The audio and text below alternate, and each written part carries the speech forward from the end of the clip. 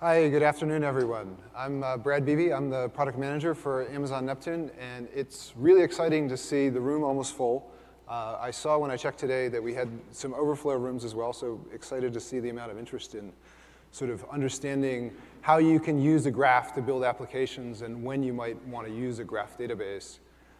Today, we're going to talk about that. I also am joined by two of my colleagues here, Anton Fajardo, who's with PwC, and Karine Coder, who's with Tom Sawyer Software. So we'll understand a little bit about Neptune, and then talk about how PwC is looking at building graph applications, and then end up with some examples overall about Neptune. But before we get too far into it, I just wanted to understand a little bit about your own experiences. Can you raise your hand if you're in the audience and you're using a graph database currently? OK, so a few. Of those, how many are using Property Graph or Apache Tinkerpop Gremlin? OK, cool. And RDF Sparkle? Great. So fantastic. So we have some experts and some folks to learn new. So sort of overview. There's a couple of, if you're interested, there are a few other related breakouts that you might want to check out. For more details on performance tuning, we have DAT 360. Tomorrow, we also have some examples about getting started with Amazon Neptune and using SageMaker notebooks with your graph database. And then if you're interested in how you can use serverless with graph databases, there's also a session for that. In addition, Tom Sawyer is presenting some sessions about how you can build fraud detection applications with Neptune. So those are some things you may want to check out. And then also, how can you use various different AWS AI services and graph databases? So how can they interact? But the real question that we wanted to start with is, when do you know that you might want to use a graph database? And the answer is, really conceptually, it's relatively simple.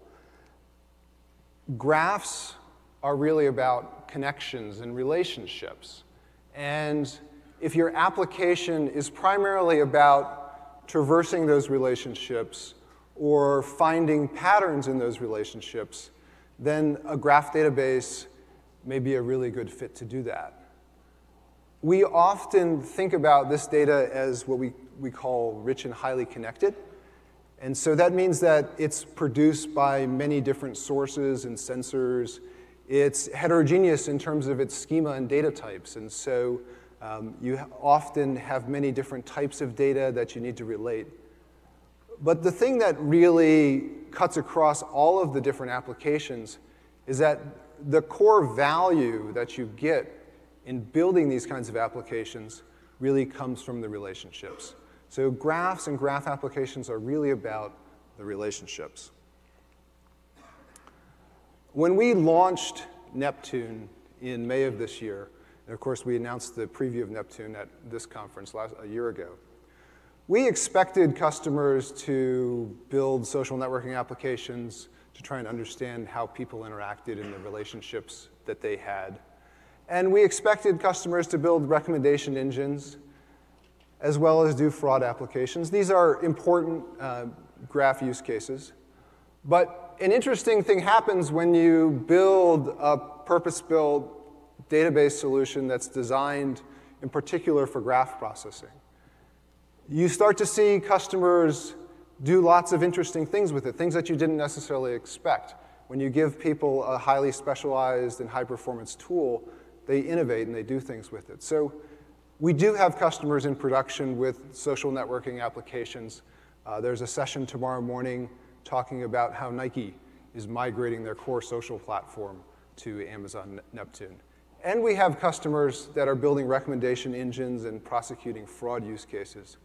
But we also have customers that are building knowledge graphs, and we have customers that are using graph data models to try and connect parts of their organizations or parts of their data sets that haven't previously been connected. And we see this also in life sciences. We see this in IT and network operations. So the potential space of applications for graphs and graph databases is very, very broad. let's look at a couple of quick examples about the kinds of techniques that you can use. So suppose we wanted to look at product or social recommendation. If you look on your right-hand side, you can see a very simple social network. We have Bill, who knows Alice and Bob. But we also have some other information. We have some other data.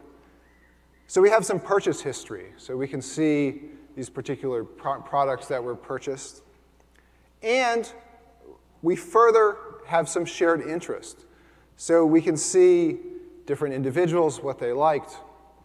And by using a technique that's called triadic closure, a triangle is the smallest fully connected subgraph in a graph, and trying to identify new edges or new relationships that can create these triangles, we can make a very basic recommendation. You might want to purchase this product because people who are also interested in sports purchase this product. And if you look on the right-hand side, you can see there's a friend relationship where one individual knows two people, but those individuals themselves are not yet connected by a friendship relationship. So you can use the same kind of technique. Now, these are obviously oversimplified, but it's the core of how you can get started building these kinds of applications. Sometimes you want to help people find things. And knowledge graphs are a technique where you can use graph models to represent domain information and help people find things, help people answer more sophisticated or more complex questions. So here we start with a model of a very famous piece of art, the Mona Lisa, a very famous artist, Leonardo da Vinci, where it's located. And this example, by the way, is taken from the World Wide Web Consortium or the W3C's sort of knowledge graph primer. But we also have some other data sets that we want to use to help people find things. And so we have some social information, so we can see who's interested in this piece of art. We can see some relationships there. We also have some biographical information. We have some geographic reference information, and we have some travel history. We can see where Alice traveled. We can understand that the Eiffel Tower is located in Paris, and the Louvre is also located in Paris. And by starting to think about these things from a graph perspective and through the relationships, we can now start to answer more sophisticated and complex questions. So we can say, who painted the Mona Lisa? Or what museum should Alice visit while in Paris? Or what other artists have paintings in the Louvre? So hopefully you've seen that graphs can be a really powerful tool. So why is this really hard? Why aren't graphs more pervasive today? And there's a couple of different challenges. The kinds of database tools that you typically use for other kinds of problems, relational databases in general, tend to not scale efficiently for graph problems. Graph queries have a large number of self-join operations. Those kind of I/O workloads are different than what relational databases are. So many customers have tried a graph database, or they've done a POC, and it's been really very successful. But when they've tried to put it into production, they haven't been able to maintain the query performance at larger data scales. In addition, lots of different graph alternatives are very challenging to operate. And so you spend a lot of time, because as your data scale increases, trying to build indices, trying to tune JVM parameters. So there's really a high ops burden, a high ops workload. And this is really the context that we were trying to take with Neptune. And so we built Neptune to be a fully managed graph database feature with service with enterprise features that's really designed for graph workloads that need to have very high throughput graph query answering with low latency. And to give you a quick sense of how we think about that, we really think about graph operations in sort of two major classes. The first are OLTP-style graph reads, which we define as parameterized lookups or parameterized graph queries of less than 3 hops. And for these, the Neptune performance targets are to support up to 10,000 OLTP queries per server per second, with horizontal read scaling with support for up to 15 different read replicas. And then the second class of queries that we think about are more OLAP-style queries. And we define these as parameterized graph traversals of 3 or more hops, on-bound graph patterns, combinations of those with complex filters. And for these kinds of OLAP queries, our target is to support up to 100 per server per second with the same kind of horizontal read scaling, but with latencies that are going to vary. And the latencies will vary from hundreds of milliseconds to minutes or more, because the ability to effectively evaluate a graph query very much depends on the shape of the data that you have underneath and how much information you have to touch with it. So with that, I'm going to turn it over to my colleague Anton, and he's going to talk more about how PwC is solving graph problems. Hello, Anton Fajardo. I'm a director of strategic technologies at PwC. We're definitely seeing graph databases picking up significantly in the market for the past year, and obviously Amazon is a big part of that. One of the things that Alan Morrison, one of our fellow researchers, always tells me is that from his research, about 80% of the time of our data scientists is actually spent on manipulating data sets for delivering business value. Eventually, by over 20% of the data scientists actually doing work. So it's a lot of money being spent on just preparing data. One thing you're going to see with graph databases is that you store in data as you naturally use it and as you naturally think about it. And another thing that he always tells me is that the majority of companies actually store half the data. They only store the entities, they don't store the relationships. They try to figure out the relationships after the fact, which is actually quite interesting if you think about it. So one thing that we're seeing with the Amazons of the world is that there's a collapse in the IT stack that's happening, and that's actually happening quite fast. So if you look at support tier models, they're going from 3-tier support models and networking into 2-tier support models.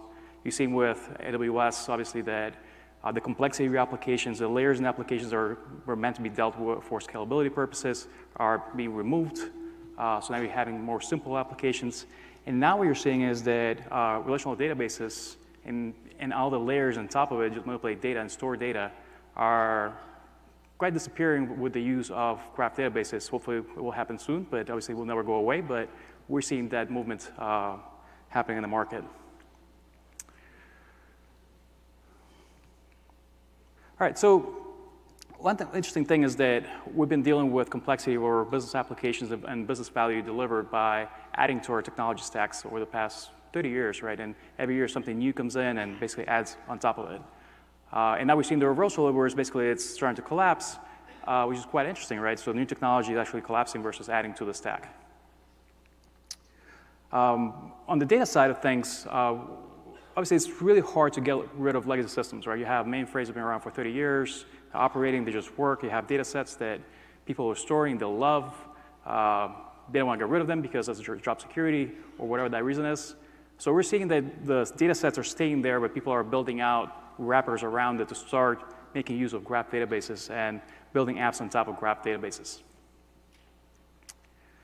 So that's one side of the school of thought, right? And the reality is what we see in the market is what we see in the on the right-hand side or left-hand side is that data is being stored or managed around applications versus building applications around data, right? So you have enterprise service bus that moving data around, they're transforming it for the purpose of that app versus storing the way you think about it, the way you're going to use it, simplifying the data layers in data storage. So the reality is this is a people problem, it's not a technology problem. It's really hard to tell somebody that owns your data lake or owns some business layer or data layer or some data preparation that you're going to get rid of it because you're going to simplify your data, right? They don't want to share it, they share it as job security. But if you break through it, the reality is you should not be having as many relational databases and linking data sets, which is quite expensive, right? Then you have people that swear by enterprise service bus, so move data around all the time, and it will get eventually to the place where it needs to be. And then you have people that swear by APIs, right, and their applications. But if we could get to what we have on the left-hand side here, right-hand side, sorry, actually becomes a lot more simple. But again, this is a people problem. It's organization, restructuring organization, how you function. So if you're dealing with an enterprise that has 10, 20,000 developers or technologists, it's really hard to get away from that. That's how budgets are allocated and people are, bonuses are paid out, so it's hard. So some things we've seen over the past year. So think about when you go to a drugstore, that label you get on your prescription, it's actually quite complicated. It requires data from the drug manufacturers, data comes from researchers, government organizations, and every government treats drugs differently and calls them different names.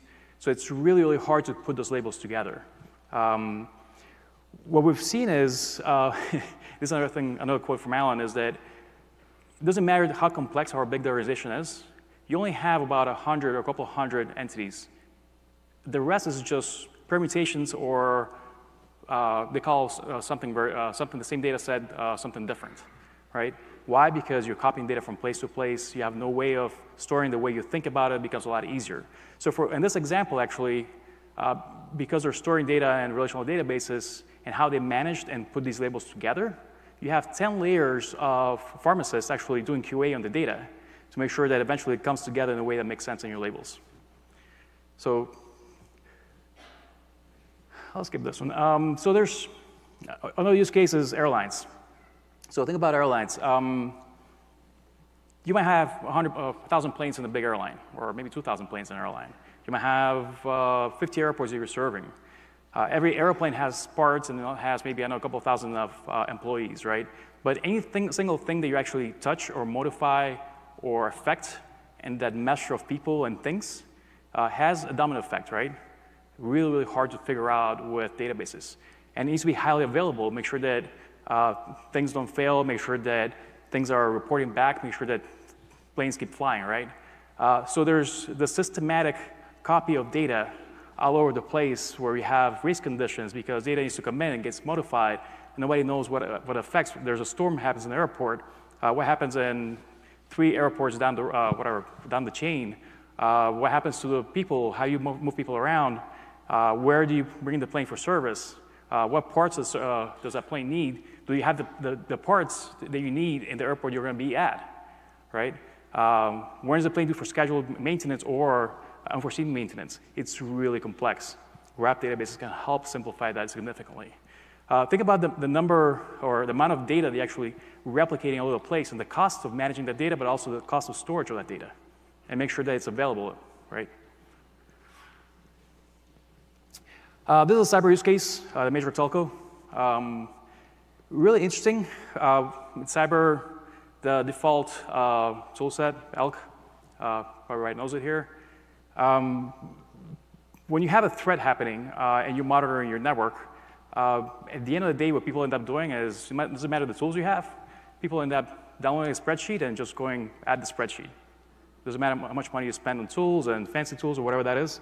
And what we realized is that the reason for it is that people didn't understand your network topology and didn't have a clear understanding of the blast radius of an attack. So by putting the data in the graph database, it becomes really easy to visualize your network, look at your blast radius, look at vulnerabilities, and where you should be actually hunting and looking and trying to address your issues. So one of the things that we realized as we're building this product out for this telco is that the visualization layer is actually really, really complex.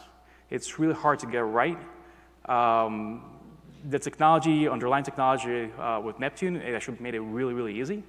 But visualization is really hard. And that, I'll pass it over to our colleague, Colleen.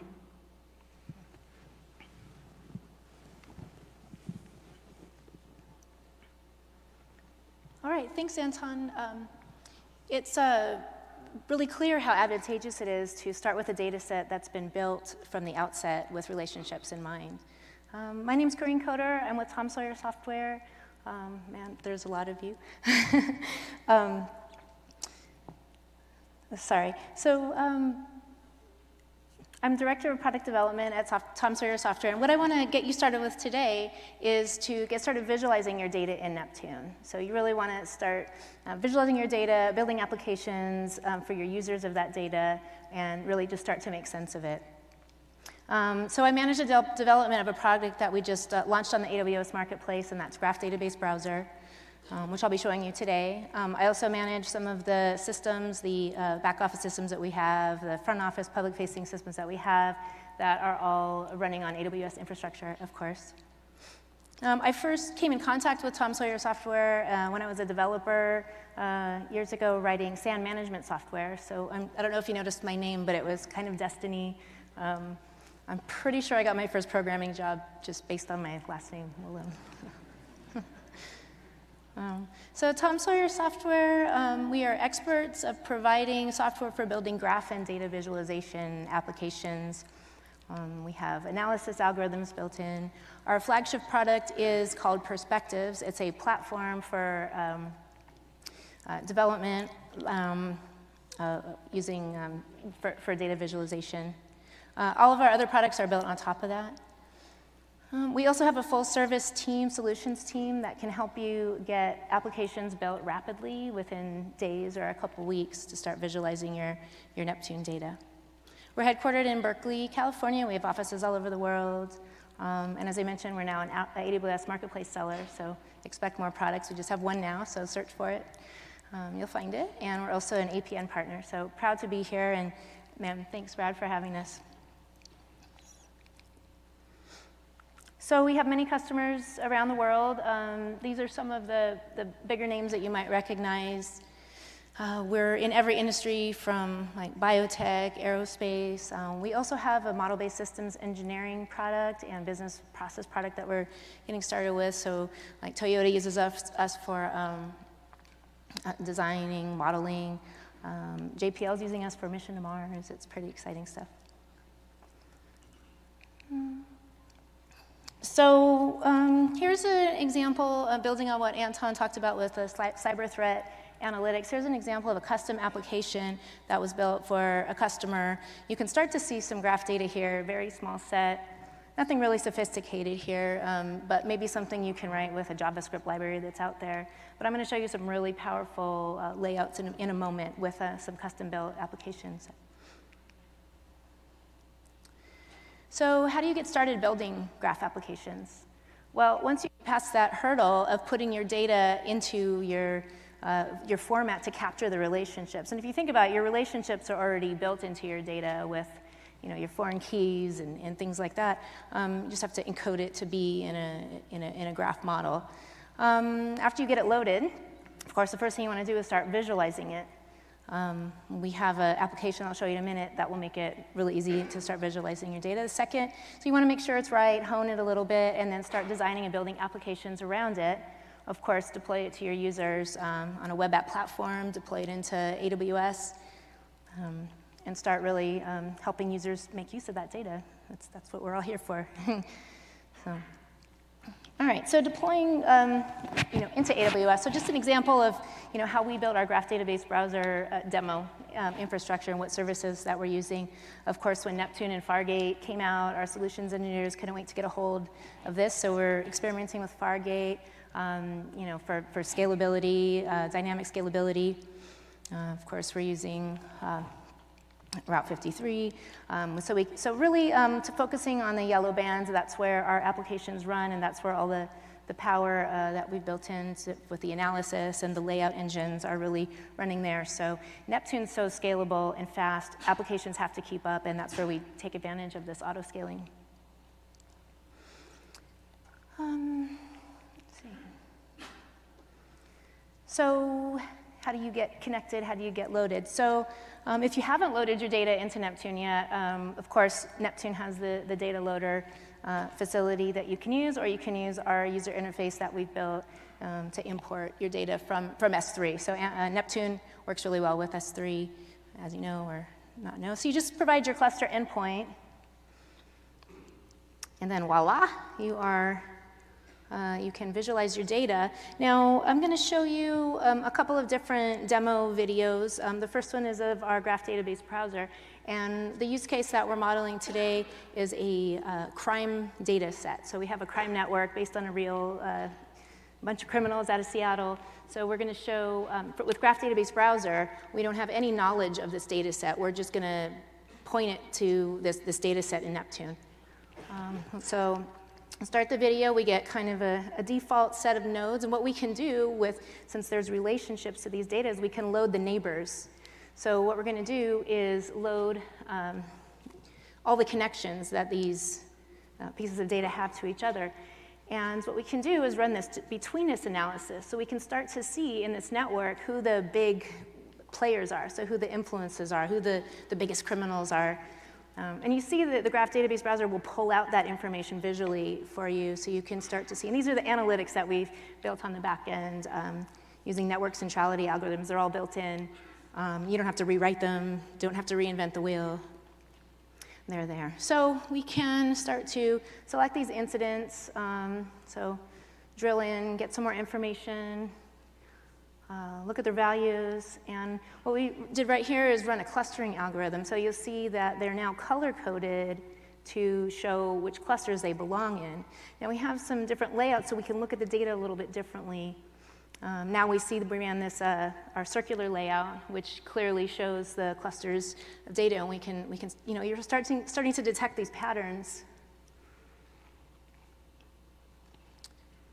So we can highlight, and you see how if you search in the search bar without writing any queries, you can search through your data set right on the screen there, and you can start inspecting each piece of data. And we've done all this without writing a single gremlin query, so important to note. So this is the phase, really, where you're exploring your data, you're starting to see your starting relationships. So now we've written a query, and our fraud department says, can you investigate this guy, Rico Heath? So we've written a little gremlin query. Now we've loaded the incidents he's involved with, and by loading the neighbors of those, so who he's connected to and who else is involved in the incidents that he's been involved in, we can widen the network that we're looking at. And again, running a betweenness analysis, we can see who the biggest players are visually. They just pop out, and maybe it's not Rico Heath, so we'll look for Rico here. There's our guy, but maybe there's somebody bigger, and we can immediately start seeing that visually. And here we can make sense. If we need to change the data model here, then we change it. So another thing that Graph Database Browser can do is if you don't want these circles and these colors, you can change, put icons in there, different shapes, different colors, and you can change the appearance based on any property in your data, so that you can look at things the way you want to look at them and show them. Let's see, where are we here? I think we're just about at the end. Okay, so now say we want to provide a complete set of the data to the fraud investigation department. So we're searching for all the fraud incidents, as you can see in the query window below, that we have all the fraud incidents in the database. And this is a fairly small database, so I mean you would have a lot more fraud incidents, which I'll show you next, how you can really see a lot of data on the screen. And again, run clustering. So then at the very end, we can export this data into a list and send it off to the fraud investigation department.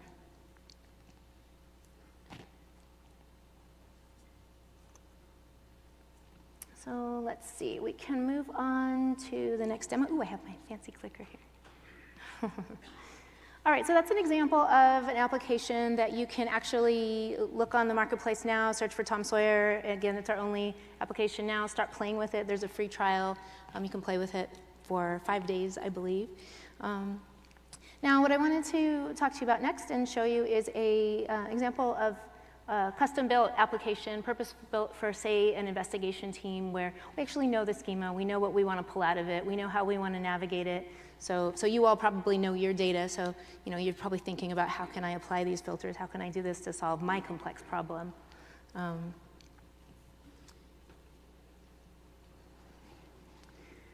right, so this is complete set of fraud data, so you can see how the layout the drawing is laying out a lot of information. And what we'll do is search for fraud incidents. We're still on the fraud investigation. We're looking at the same data set, we're just looking at it in a different application now. Still a bit with perspectives. So we can search for fraud incidents. Now you'll notice you can use the filter on the left there. So we were looking at all incident types in the database, so now we'll just look for fraud incidents. So the filters are very powerful. That's something that's built into the web application development toolkit. So we get many results, and we want to start making some sense of it. And there are some different views there that we can tap into. So what we did here is a custom algorithm that was written for this, which shows the people who are connected to the most incidents. And so those are visually brought out. We can easily start looking at that data. And you can write your own custom algorithms as well to pull out what's the important parts of your data. But you see how, I don't know, maybe you can start seeing how building this data with the relationships in mind can really help you analyze the data. All right, so we have a cluster of people here.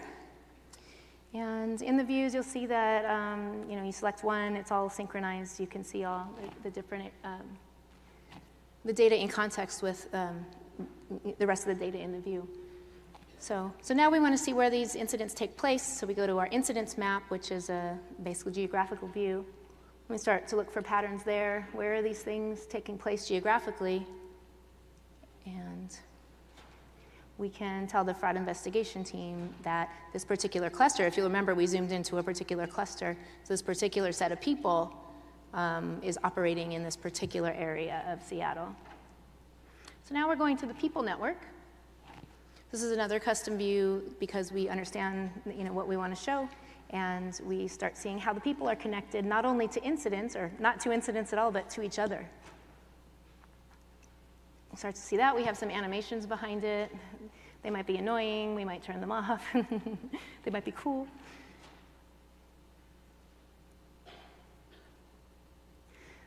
So we also have a timeline view down at the bottom. If you notice, you can actually hone in the time window that you want to look at your data.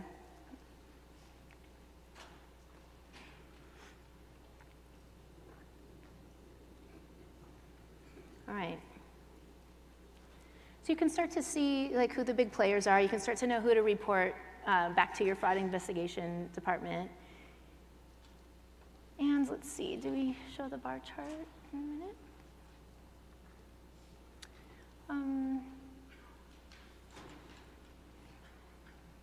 So yeah, as you can see, the animation, the analysis algorithms, the layout algorithms can really help your mind kind of wrap your head around some of these complex problems. So yeah, I just wanted to show, last thing is this bar chart, where you can, a typical bar chart where you can just hover over and see how many of each you have. And again, all without writing queries, So the table views. All right, and at the very end, yes, you can export your data. All right, and I think that's all I wanted to show here. So let's see. And that's it. So, all right. Thank you so much for having us. And I'll turn it back over to Brad for questions and answers. Thanks to everyone for joining. If we do have some time, so if you guys have any questions, we'd be happy to take a few here. We're also happy to stay around after the session to talk to people individually as well. So there's one in the front.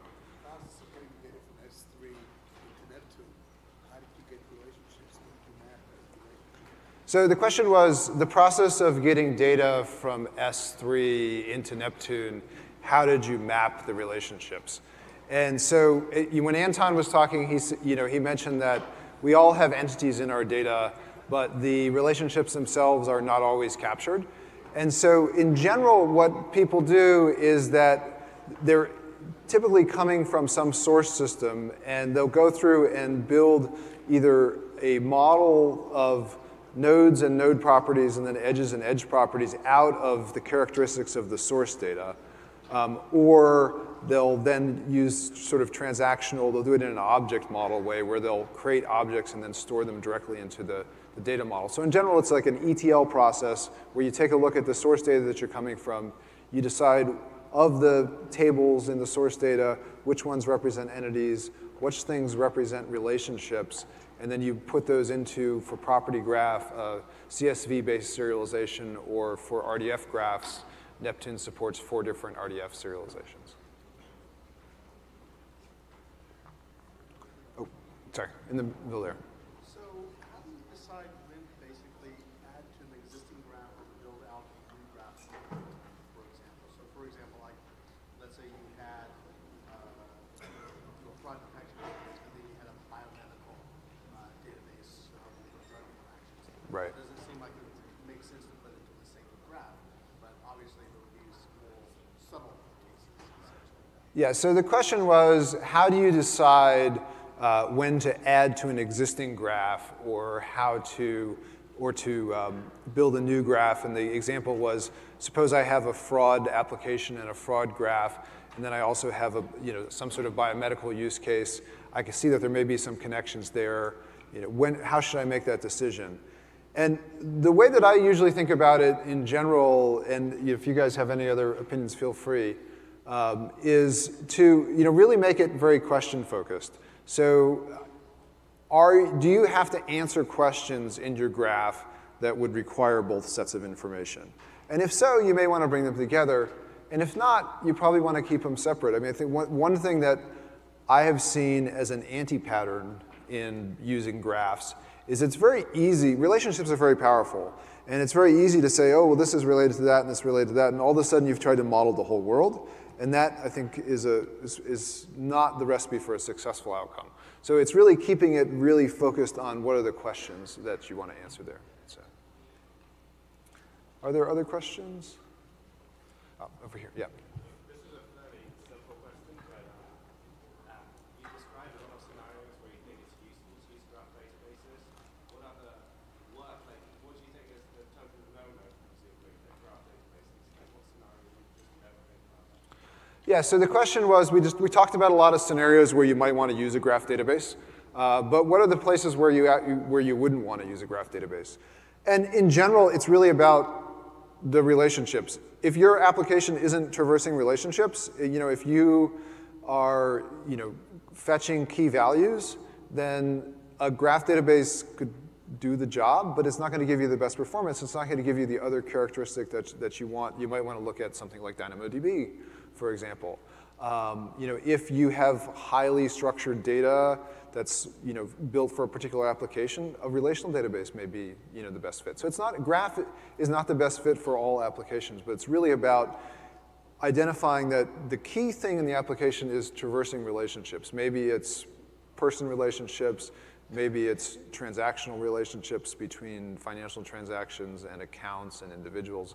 But if it has that relationship aspect, that's really when the graph it makes a lot of sense. We had another question in front.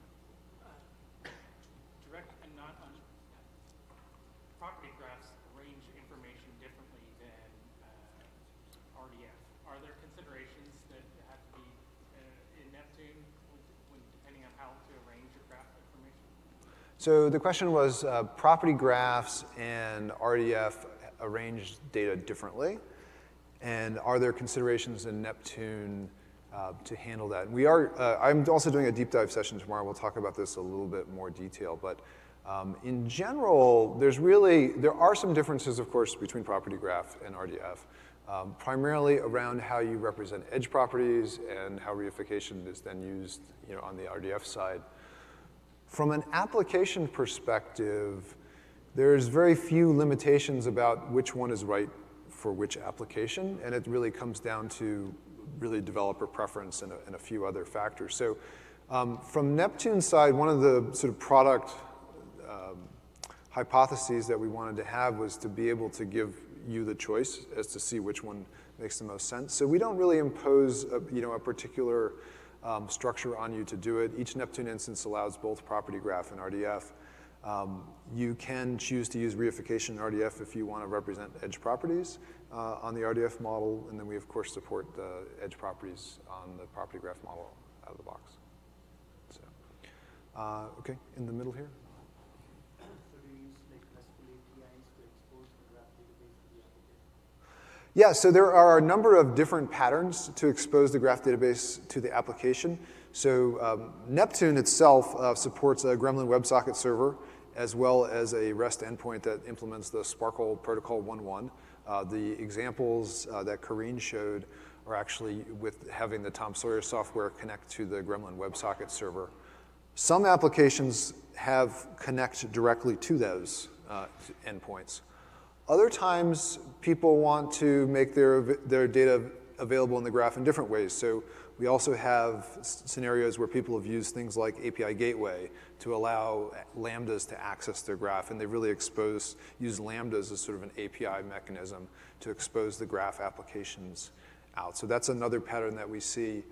We also have some sample code, some GitHub repositories that show you how you can use AppSync and GraphQL if you want to give people sort of a GraphQL interface to access their data but have it backed underneath by a graph database to be able to do the traversals necessary, and then those encode either the Gremlin or the RDF Sparkle queries that are associated with it. So there's a number of different, models there. I think, in general, one of the things that, if you've worked with graph databases, it's quite easy to inadvertently write a query that brings back the entire graph. And so, when people really build the applications to put them in production, they tend to want to build APIs and layers around the graph aspects so they can really control and understand, how the graph is being accessed. Oh, okay. Have you seen an application where both the RDBMS and the graph database are used? Yeah, so the question was, have you seen an application where both relational databases and graph databases are used? And yes, absolutely. They range from fraud use cases where you have relational databases that do transactions. You have your sort of data warehouse that does certain kinds of fraud OLAP queries, and then you also want to bring in relationship pieces, and so you can add graph to that. We also see cases where people started with a relational application, and then they, for example, wanted to add a new feature. So they wanted to add a social feature or some sort of shared interest piece. And so to do that, they take the relational database as the source of parts of their transactional data, and then they'll use a graph database on the side to implement the traversal-oriented portion of it. Question in front. So how can Neptune help you with controlling access to users who are privileged to traverse graphs or not? So the question was, how can Neptune help you control access to users who have privilege to access the graph or not? And so Neptune allows you the option to choose to enable IAM-based authentication for access to the endpoints that it provides. So that would be the Gremlin WebSocket server or the REST endpoint. Today, Neptune itself doesn't provide more fine-grained access control than that. So the IAM authentication allows you to either access the graph or not. So today, if you had more fine-grained access permissions that you need inside of the graph, then that would be something that you would build into your application. I would, as a side comment, a fairly common use case that we see is using graphs and a graph database to manage very complex entitlement relationships and authorization relationships themselves. So not necessarily having the permission in the database, but using the graph to model what organizations or groups or subgroups can see particular things. Are there other questions? If there's any in the back, jump up, because it's a little bright, so I can't see any hands in the front here. Have you any plans of using Cypher as a query language? Yeah, so the question is, do we plan to support Cypher as a query language for Neptune? Today, we support Apache Tinkerpop Gremlin, and we support RDF and Sparkle. We are very interested in providing a declarative graph query over property graph. We don't today plan to support Cypher specifically. There are a number of activities going on in the community in general to look at different options for declarative query over property graph, the GraphQL pieces, or GQL rather, not GraphQL. And so it's something that we're continuing to watch, and we're really interested in use cases for it. So if you have something particular, I'd be happy to follow up and talk about it. Are there other questions? Oh, there is.